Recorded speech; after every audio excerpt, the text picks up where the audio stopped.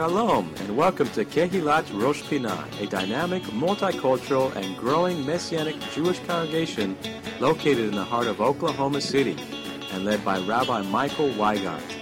Our goal is to bring you the message of the Word each week from a Jewish perspective and to exalt the Messiah Yeshua as Lord and Savior over all.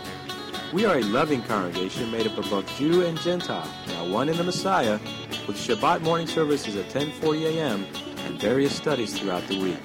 Please come and join us next time you are in Oklahoma City. We would love to have you. And now, we hope you enjoyed today's message.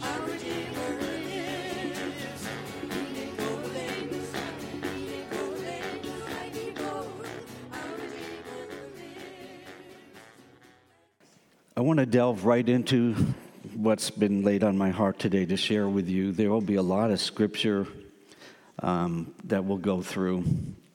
And I know our world today, there on the television, there are all kinds of channels and things to entertain us. Can I use that word, to entertain us? But that's not my goal here this morning. I want to present to you a serious word that will reference back to the parashah, the Torah portion.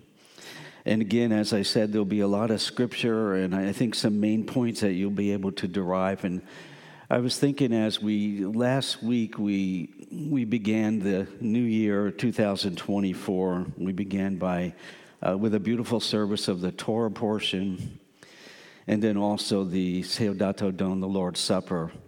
And this year I want to begin this message with something more serious. So, you know, if you carefully study Scripture, and how many of you are students of Scripture? Not just readers, but you get out your books and you start looking at them. Nowadays, people just turn on their computer and start doing it. But you're a serious student of Scripture, and I hope that's all of us. That's something we would like to see everyone be, a serious student of Scripture.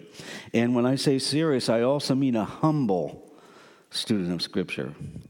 To not think that we have it all figured out because we delved a little deeper into the Scripture, or we looked more into the Strong's Concordance, or we looked into Jusinius or something like that. But to be humble, but to approach Scripture in a humble manner, teachable, trainable, especially by the Ruach HaKodesh, by the Holy Spirit, to be teachable.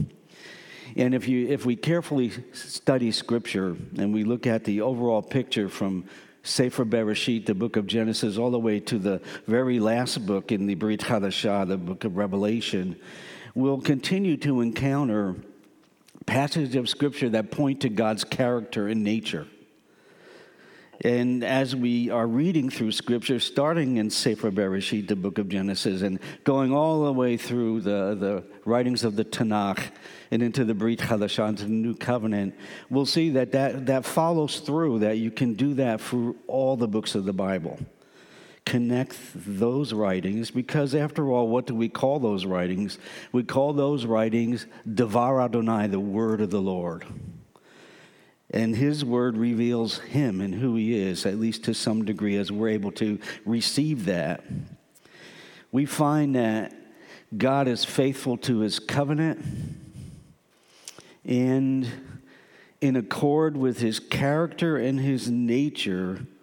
And here's a key point, and one that I want to proverbially harp on. In accord with his character and his nature, I'm so thankful I can say this to you today. He hears the prayers of his people. I am thankful to be able to say that he doesn't turn a deaf ear. He doesn't turn his ear away from those that are seeking after him, those who are called by his name, those who sincerely want to follow him. His ears are open to our cries. The psalmist, when we read the Psalms, in one place the psalmist went so far as to actually say that's why he loved the Lord. That's why he loved the Lord, and that because of that he would continue to call upon the Lord. I'm referencing Tehillim, Psalm 116, beginning with verse 1, where it says, I love Adonai. Can you say that today of yourself? I love Adonai. I love the Lord, for he hears my voice, my cries, because he has what? Turned his ear to me. He has turned his ear to me. I will call on him all my days. And it was so significant when Shelby was doing the announcements. He talked about his ears being clogged, closed up. And I'm so thankful that God's ears are not like that towards his people.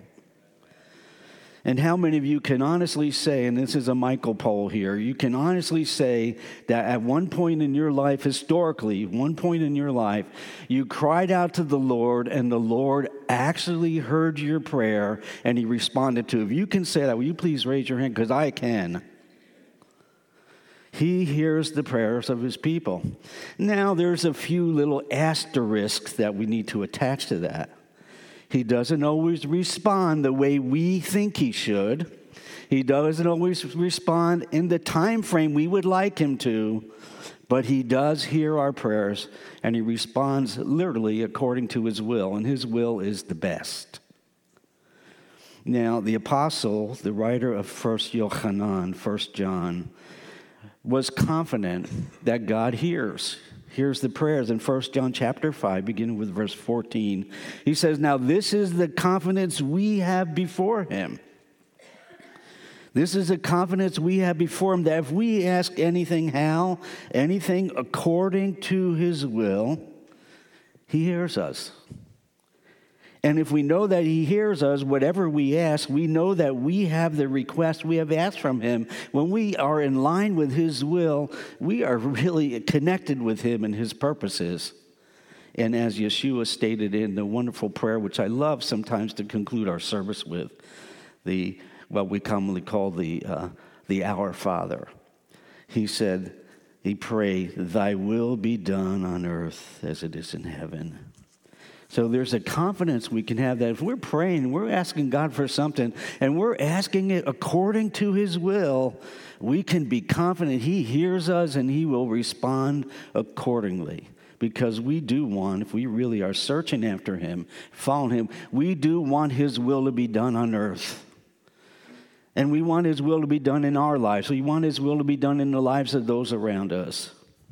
And how good he is to respond, to really give us his best, which is his will. And Kepha, quoting from the Tanakh, the Hebrew Scriptures, Peter, he also affirmed that there's a special relationship between God and his people. And that relationship is in stark contrast to the relationship of evildoers. For example, in 1 Peter chapter 3, verse 12, it says, for the eyes of the Lord are what? They're on the righteous. The eyes of the Lord are on the righteous. And then there's this addendum here, and his ears are what? Are open to their prayers. And then Kepha, again, this is a reference back to the writings of the Tanakh. He then says this, but the face, the eyes of the Lord are on the righteous, but the face of the Lord is against all those who what? Do evil. And there's this great distinguishing here, where God's eyes are upon his people. They're on the righteous, those are trying to do what's right in his sight, to do his will, so to say. And his ears are open to their prayers, but then in contradistinction, when it comes to the evil, the face of the Lord, the presence of the Lord is against them. Now, I don't know what that says to you, but that says to me that we want to make sure that we're walking rightly with the Lord and that we are in line with his will in our life and what we're doing and what we're saying, that's paramount for us. And the followers of Yeshua, calling on the Lord is an important aspect of our life. It's an important part of, can I say it this way, our daily spiritual walk, calling upon the Lord. And not just when we have need. I mean, there's nothing wrong with calling on the Lord when we have need. And again, if I asked you to raise your hand, how many of you cried out to the Lord in your need? All our hands would go up. It said that is the shortest of all prayers, help me, Lord. Cried out from all different circumstances, by all different people. Some that even mock his name will cry out. And I've even heard of some who say they don't believe in God. What do they do when they're in a proverbial pickle? God help me. Yet they may say, I don't believe in him. But they cried out to him. But God's word is so clear that we are in an intense battle at times. And I'm sure you've felt it. The rage sometimes, the raging that's going on, this warfare. We call it spiritual warfare using New Covenant terminology. But there's an intense battle going on, particularly concerning us and doing the will of God. Maybe you and you doing the will of God. There's a battle going on. There may be some who try to discourage you from following the Lord.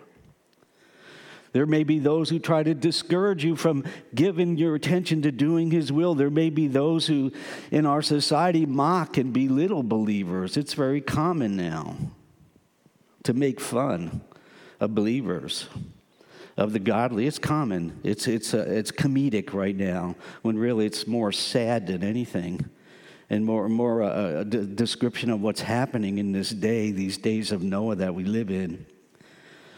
And sometimes difficult circumstances that come into our life can really weigh us down. Difficult circumstances.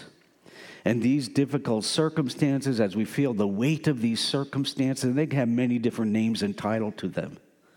Emotional, spiritual, physical, financial, social. These weights of the weight of the circumstance actually hinders us from seeking God. We feel so overwhelmed that we should be crying out to God and teach ourselves and train ourselves by the power of the Spirit to cry out to God in those circumstances. But sometimes we don't. And our flesh at times, our sarx, as it's called in the Greek language, our flesh also resists submitting to God. It just does.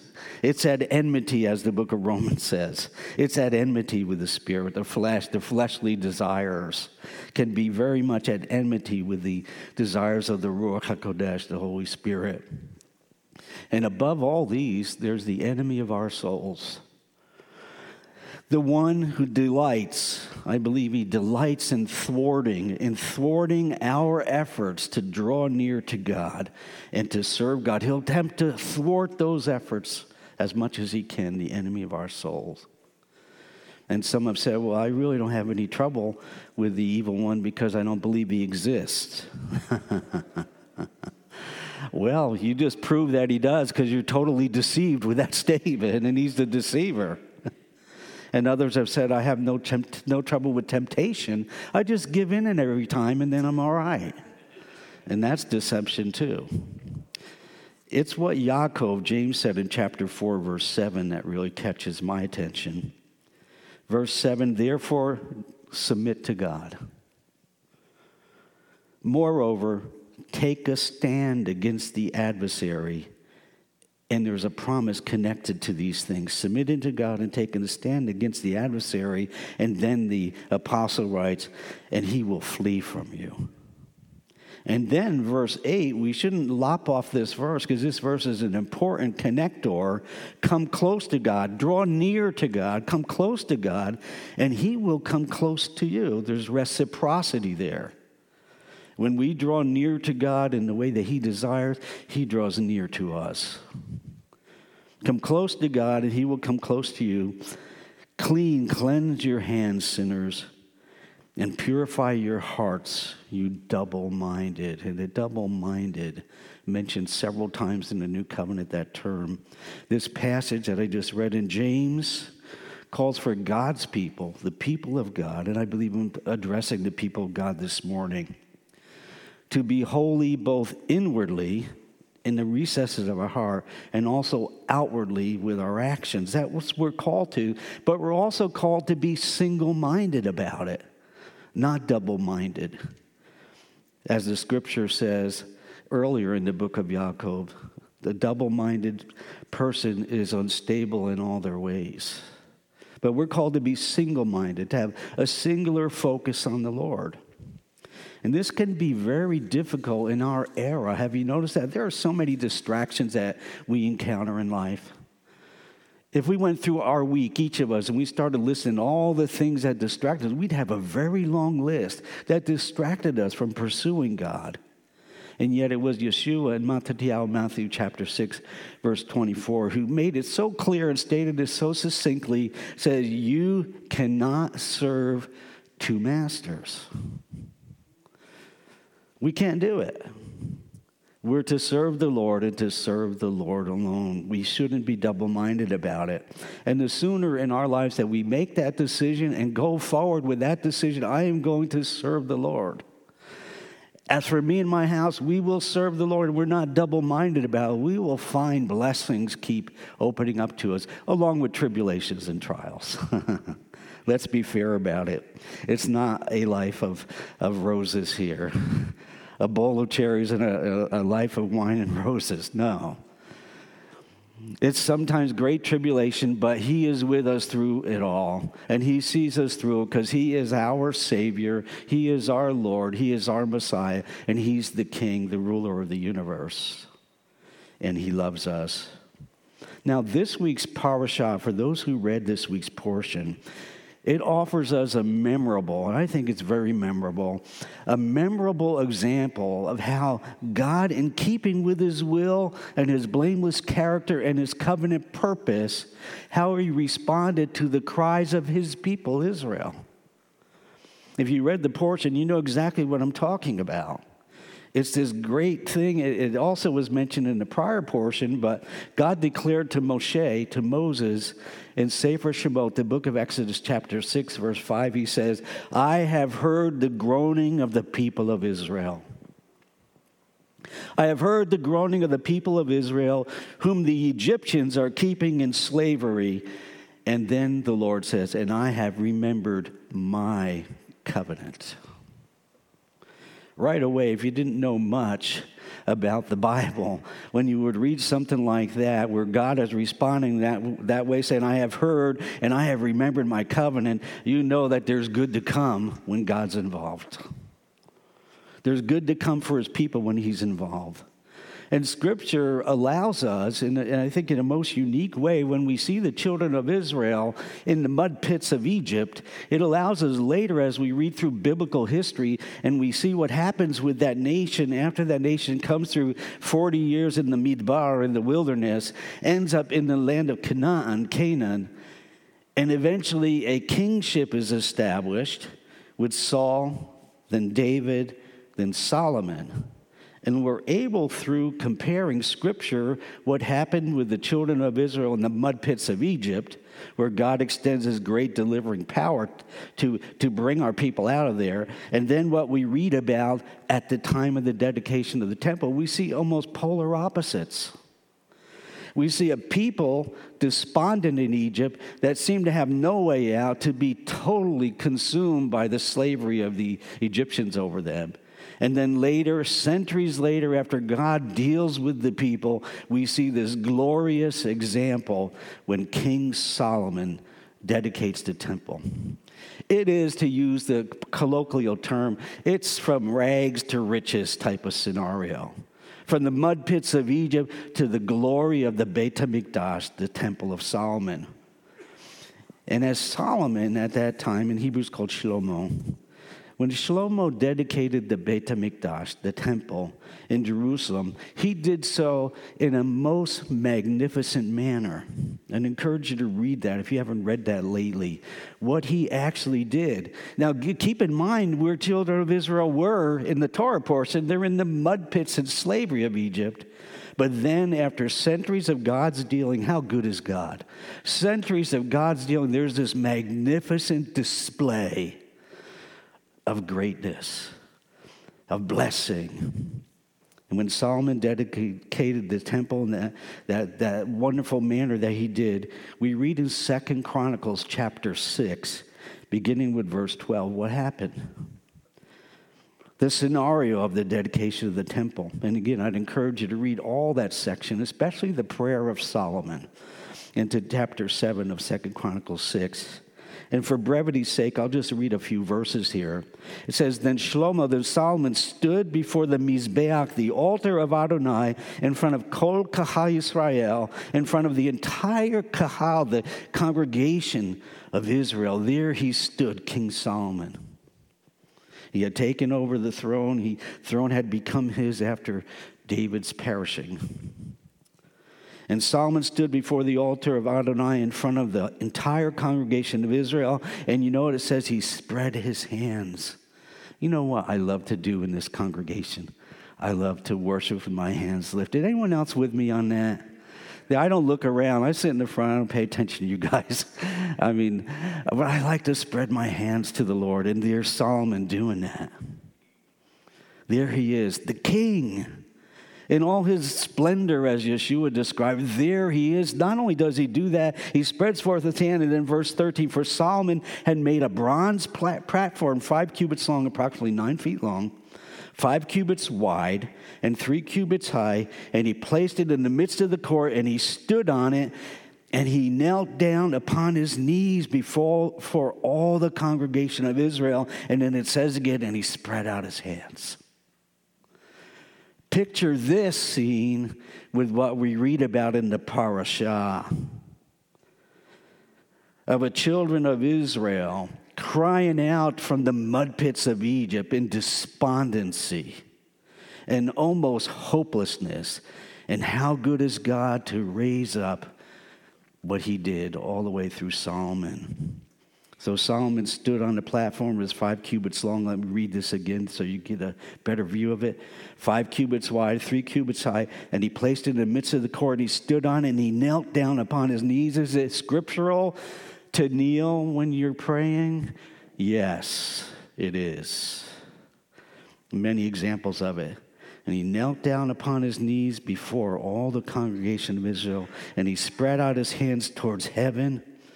And he said, Adonai Elohei Yisrael, ein kamocha Elohim b'shamayim u'va'aretz. He says, Adonai, God of Israel, there is no God like you in the heavens or in the earth. And then Solomon says this, keeping covenant and showing mercy to your servants. There's none like you, Lord. You keep covenant and you show mercy to your servants. But it doesn't stop there. It says, who walk before you with all their heart. You keep covenant, you show mercy to your servants who walk before you with all their heart. Now Solomon, these are the very first statements of the dedication of the temple at that time. And again, what does he mention? He mentions the covenant-keeping nature of God. And he also mentions that God shows mercy to his people. Have you received mercy from the Lord? Any of you? I have. Great mercy. Too much to elaborate on. Blessed be the name of the Lord. He is merciful and good to his people. And Solomon no doubt knew, because Solomon was trained, after all, he was a descendant of Abraham, Isaac, and Jacob. He no doubt knew the history. He no doubt knew the history of Israel in the land of Egypt. He no doubt knew that the children of Israel had been in abject bondage and despondency and crying out to God and wondering. He knew that. Solomon was a descendant of the people of Israel. And he may even known this verse from our parashah, Exodus chapter 6, beginning with verse 6, where God speaks to Moses, and says this, Moses, therefore say to the people of Israel, Ani Adonai, I'm the Lord. I will free you from the forced labor of the Egyptians, rescue you from their oppression, and redeem you with an outstretched arm and with great judgments. I will take you as my people, and I will be your God. Then you will know that I am Adonai, the Lord your God, who freed you from the forced labor of the Egyptians. I will bring you into the land, and notice this, please. I will bring you into the land which I swore to give to Abraham, Yitzchak, and Yaakov, to Abraham, Isaac, and Jacob. I will give it to you as your inheritance. Ani Adonai, I am the Lord. Now, if you're familiar, Donna mentioned the Passover Seder. The 4 cups that we share at the Passover Seder traditionally come from this passage, from this Exodus 6 passage. each cup describing the deliverance and the salvation and the redemption and God's works. But this text, there's more to it. Notice what happens next. There's more that Moshe had to reckon with at this time. With the children of Israel in bondage, with them crying out to God, and God saying, I'm going to remember my covenant, I'm going to intervene, I'm going to deliver them. But Moshe has to reckon with some things that maybe we don't realize he had to reckon with. In Exodus chapter 6, continuing the same text, but in verse 9, Moshe said this to the people of Israel. And rather than jumping up and down saying, yay, yay, no, they don't. It says, he said this to the people of Israel, but they wouldn't listen to him. They wouldn't listen to him, and the text is good because it gives us reasons why. For example, because they were so discouraged. Have you ever been so discouraged that you feel like the walls of life were coming crashing in on you? Many of us have.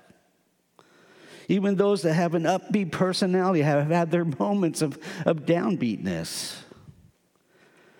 So he said this to the people of Israel. He said what God told him to say, but they wouldn't listen to him because they were so discouraged and their slavery was so cruel. So Adonai said to Moshe, go in and tell Pharaoh, king of Egypt, to let the people of Israel leave his land. I love this next verse, verse 12. Moshe said to Adonai, and this text says it this way, it's complete Jewish Bible text. It says to Adonai, it says, look, you can just hear this. Look, the people of Israel haven't listened to me. So how will Pharaoh listen to me, poor speaker that I am? You see his reasoning with the Lord there? You want me to go talk to Pharaoh, but even my own people won't listen to me. Plus, I'm not a very good speaker. So the issue at hand here, at least one of them, was not whether God would listen to the cries of his people and deliver them. Rather, the issue became, would the people listen to the Lord speaking through a vessel like Moses? Would they listen to him? And that becomes more of a crux point in this text than we realize, than we give credit to. Will the people listen to Moses? And Moses thinking, well, if the people aren't listening to me, how's Pharaoh going to listen to me? Now, we learn in Israel's history, and really, even from the Torah forward, that God speaks in many different ways. In our Shabbaton, we're going to talk about this. He speaks in many different ways. He speaks from the heavens. You know, it says the heavens declare the glory of God. How many of you looked up at the heavens and you thought, wow, what a marvelous creator I have? Many times. Too many to count. In all different parts of this terra firma, this earth that I've been on. And I've looked up to the heavens, whether it was the Sinai Peninsula camping, or it was Jerusalem, or whether it was in northern Minnesota, or wherever I've lived, or El Paso and many other places. When I've looked up at the heavens at certain times, wow, how great is the Lord he created. This is his handiwork. His handiwork declares his great glory. And that's a constant testimony, by the way, going on every single day in every part of the world. And I would even say to you that the clouds sometimes declare his glory. But he also spoke in other manners. Probably the most humorous is the donkey. Speaking through the donkey. I mean, give Balaam some credit. That is a tough one, you know. But then, since I mentioned Balaam, he spoke through a pagan like Balaam. And the list goes on of all the different ways and means that God spoke to his people. How he tried to get his message across to them. He used so many different methods and ways. We can record them. We can list them. And I dare say maybe in your life he has different ways that he gets your attention. Some would say, yeah, when I get in bad circumstances, I know that he's trying to get my attention. But will that same person say, when I'm in good circumstances, that he's trying to get my attention? The Torah warns us, be careful that when you prosper, you don't forget God. You don't forget God. It's easy to cry out when you're having a tough time, God help me, God help me, God help me. But when things are going well, will you still bend the knee to the living God? Will you still honor him with the first fruits of your labors? Will you still work and serve him when things are going well for you? When you feel like you're the king and your way is successful? The new covenant nips this question in the bud of God speaking. It nips it in the bud in such a dramatic way, in my opinion, in Hebrews chapter 1, the book of Messianic Jews chapter 1. God speaking to his people, and the question becomes, will we listen? Moses asked, they won't listen to me, Lord. And you want me to speak to Pharaoh? He won't listen either, perhaps.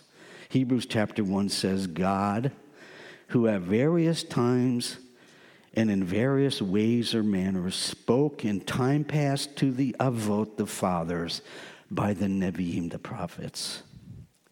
He has in these last days spoken to us by his Son, Yeshua the Messiah, whom he has appointed heir of all things, through whom also he made the worlds, who being the brightness of his glory and the express image of his person, and upholding all things by the word of his power, when he by himself purged our sins, Yeshua sat down at the right hand of the Majesty on high. You want to really hear God's word in your life? Look to Yeshua. You want to really know what the Lord's saying? Read what Yeshua said. As Rabbi Carl mentioned, heaven and earth may pass away, but his words are not going to pass away. This place we're standing may be long gone, but his words will still be resonating in the eons of history and eternity. God, who at various times and in various ways spoke in time past to the fathers by the prophets, has in these last days spoken to you and to me through Yeshua, his Son. And we know God hears the cries of his people. Scripture tells us that. We see that worked out. If you read the parashah, are familiar with the history with Israel and Egypt, we see God responding to the cries of Am Israel, the people of Israel. And I want to turn this now. And this is the crux point for me. Been saying everything to come to this. We know God hears the cries of his people. But do his people hear the cry of his heart? Do we hear the cry of his heart? And will his people do his will? And will his people follow his guidance? And will his people give heed to his word? Will his people bow their knee and bow their hearts to him? We know God will hear the cry of his people, but will his people hear his cry? Will his people hear his word? Will his people yield to him? I think that's a bigger question. And there's a warning in the book of Messianic Jews, Hebrew chapter 3, beginning with verse 7, that says this. Therefore, as the Ruach HaKodesh, the Holy Spirit says, today, if you will hear his voice, verse 8, do not harden your hearts as in the rebellion, a reference back to Meribah in the Torah. Do not harden your hearts as in rebellion in the day of trial in the wilderness. Do not harden your hearts. If you will hear his voice, don't harden your heart. And sometimes he may speak things that you're not really wanting to hear. Have any of you ever had a corrective word from the Holy Spirit in your life? I have. He may say things that don't go exactly as you would like them to. He may convict you through his word, his written word, certain things, and you may, oh Lord, is this really what you're trying to say to me? Surely you mean this for Christopher. Surely you mean this for, someone else. Are you really saying this to me? And he will test his servants to show them, I think, what's in their heart, what they're really about. I want to list for you 7 major things that hinder our ability to hear and follow the promptings of his Spirit And there are actually more. 7 major things that hinder our ability to hear and follow the promptings of the Spirit. And we must make sure that at least these 7 things that I'm going to mention are not taking root in our lives. Now, in the future, as God so blesses us with time, that these things don't take root in our heart. And the most obvious is the one that's mentioned in Hebrews 3, rebelliousness. You want to hinder following and hearing the prompting of the Holy Spirit, be rebellious. You won't hear anything. You'll hear your own thing. Or someone else is leading. But if you're rebellious, and rebelliousness is an obvious reason why we can't hear the voice of the Lord. Number 2, again, it's alluded to in the parashah, in the history that we're reading in the Torah. We can become discouraged, and with that, we can become depressed, we can become overwhelmed, or succumb to a sense of general hopelessness in life. And that hinders us. When we get that kind of an attitude, we got to encourage ourselves in the Lord as King David did. He strengthened himself in the Lord. Don't depend on others. Look to God. Strengthen yourself in the Lord. And get out of that pity party stuff and all that feeling sorry for yourself and woe is me type of life, because God hasn't called you to that. He's called you to have life and to have it more abundantly. Why should we live discouraged? He's on the throne and he's coming back again, and it's going to be good stuff. That's all I can say. Why should we constantly be depressed? Why should we always feel so overwhelmed? Why should we continue to succumb to a sense of general hopelessness? Sometimes we implant that in ourselves by all the news we're watching, all the things we're digesting from the media. Be careful. And I say that to myself as someone who steps back from that stuff, because I can be a news hound, 110%.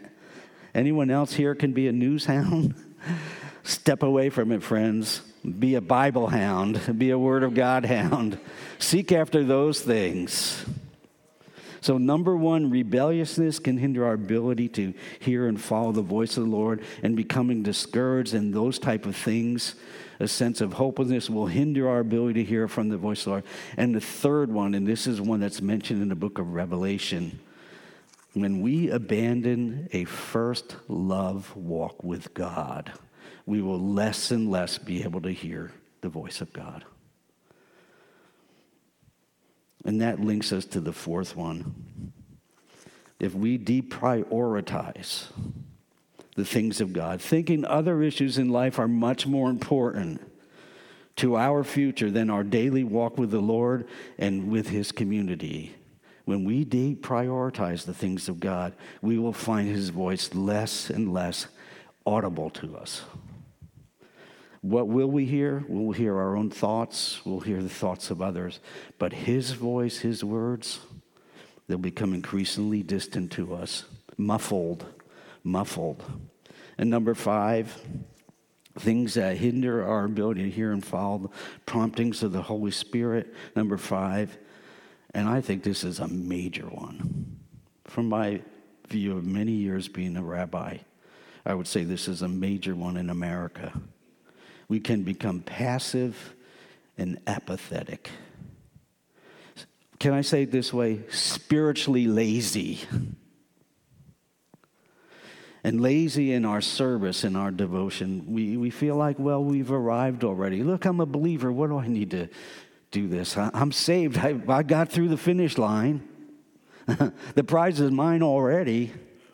No, we run the race to the end. And we diligently run that race. But sometimes we can think because we've arrived and we think, oh, I'm saved now, I got it, that's it. We become apathetic and lazy. And congregation after congregation, church after church, believing community after believing community, ends up all the labor falls on a small group of people. And the others who are more than able to help and participate and jump in and be part of a vibrant part of the community stand back. You know what the end result is? Burnout for some, apathy for others. Neither one of those are good. God wants us to have a vibrant community and to be connected vibrantly and vitally with our community, not to be passive and apathetic and spiritually lazy. And I know, talking with many Messianic rabbis over the year, this is a major issue. People feel like, hey, someone else is going to do it. I'm home free. You know, I pass go. I collect $200. That's not how it works, friends. Time is a big gift, and how we use our time for the kingdom, we will rejoice and be glad if we redeem this time now. The day's coming when the reward will come. And number 6, there's only 7.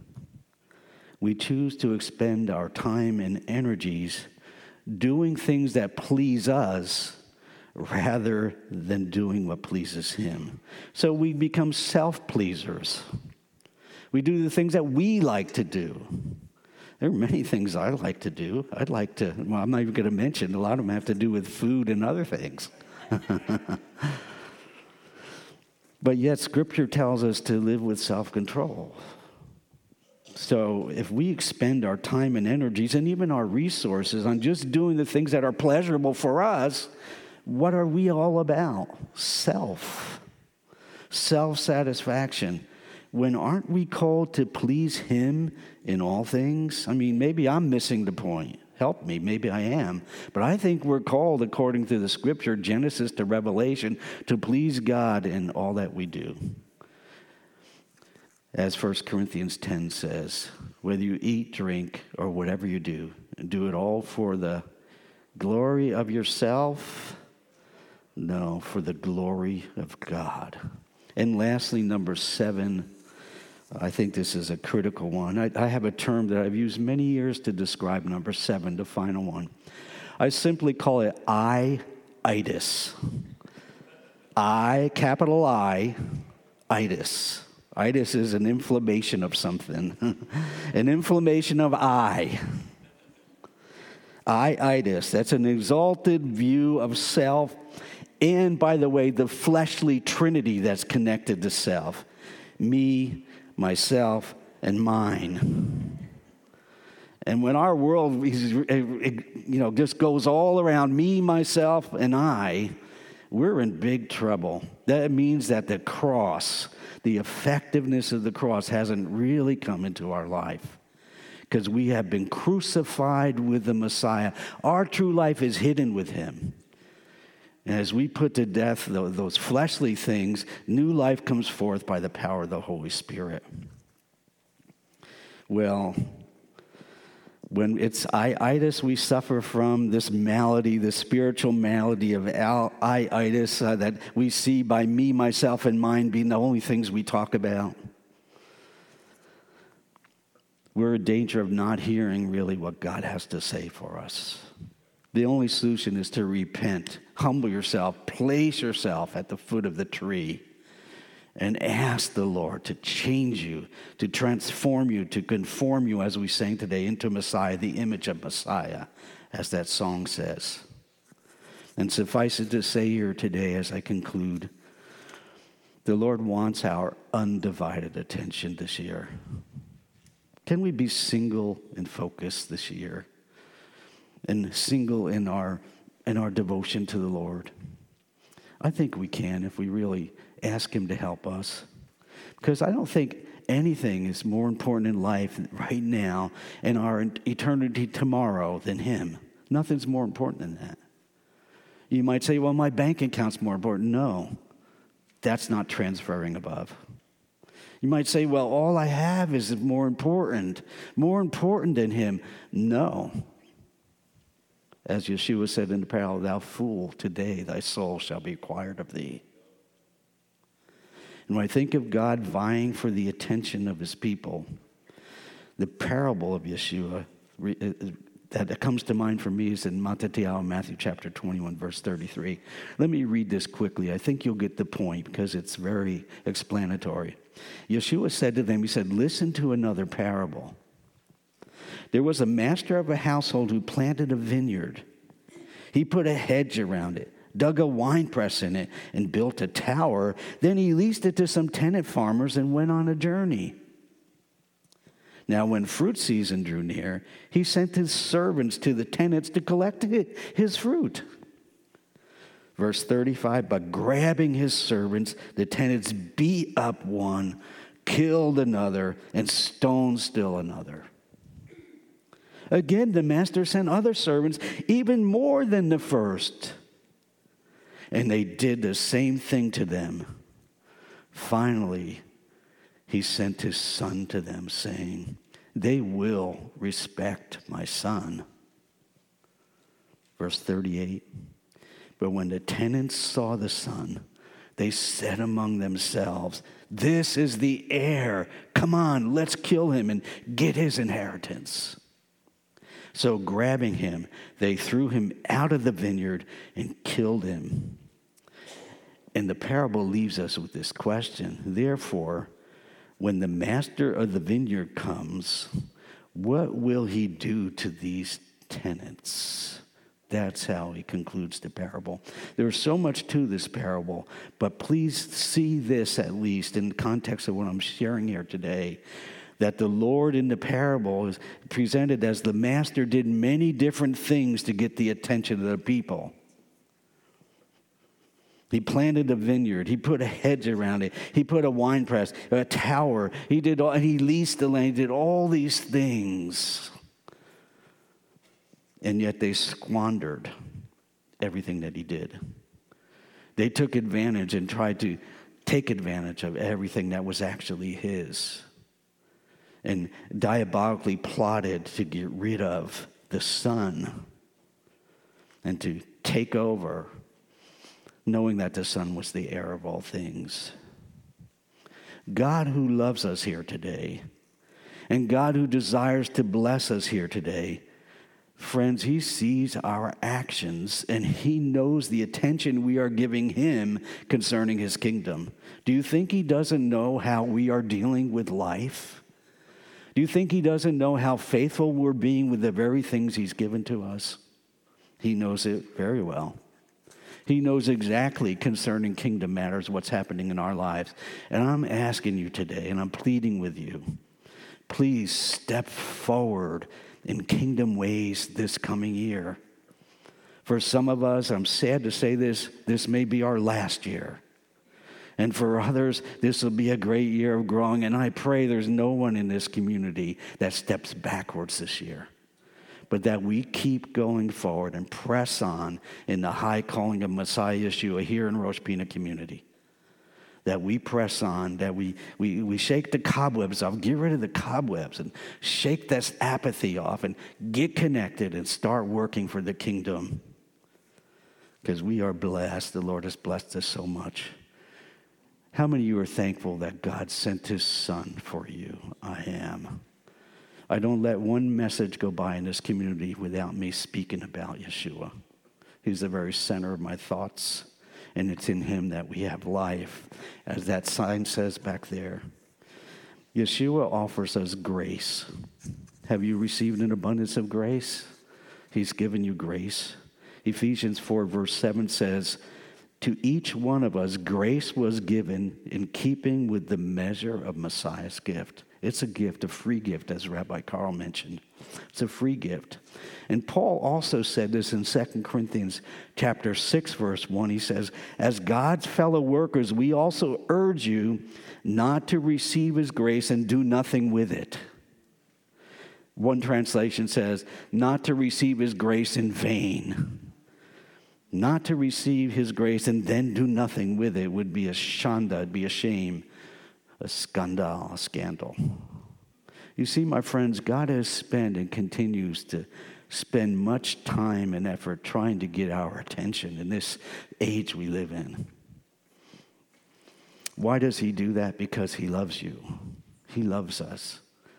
He doesn't treat us like waywards. He treats us like his children, and he wants us to respond to him and to follow the right course in life, which always involves following Yeshua by doing his will. Now I leave you with this verse, two verses that are connected. One's from the Brit Chadashah, Ephesians chapter 2, verse 10, that says, for we are God's making.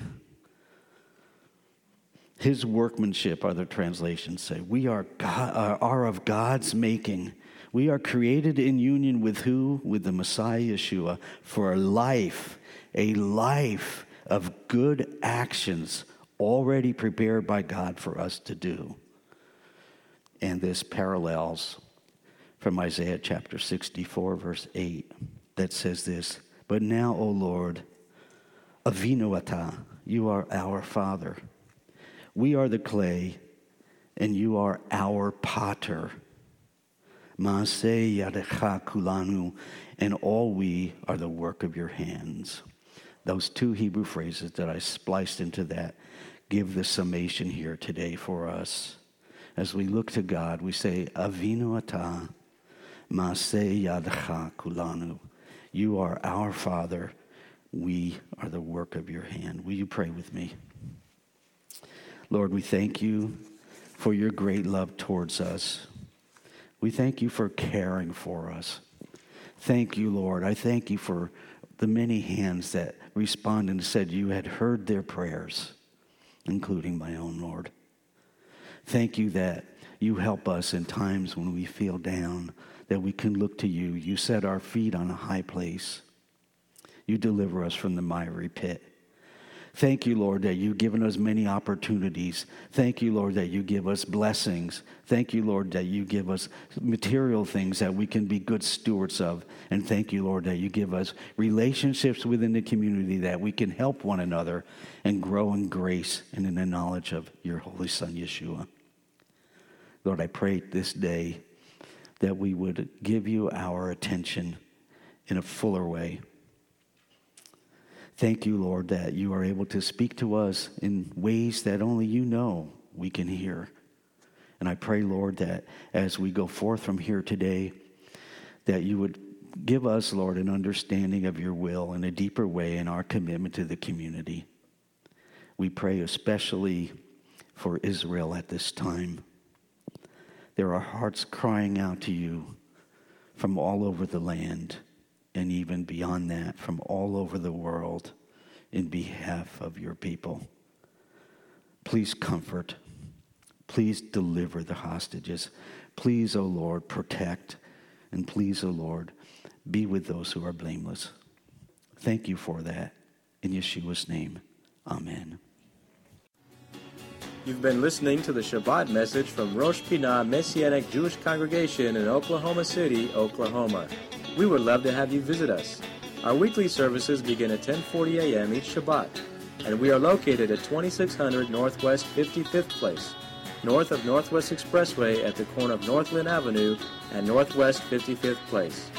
We meet each Shabbat for wonderful praise and worship with dance, liturgy, teaching, food, fellowship, excellent children's programs, and Bible studies on Tuesday nights. For more information, please visit our website, www.roshpinah.org. That's ROSHPINAH.org. You can also reach us by phone at 405-842-1967 or email us at info@roshpinah.org. Thank you for spending time in the Word with us today. Shabbat Shalom and blessings in Messiah Yeshua.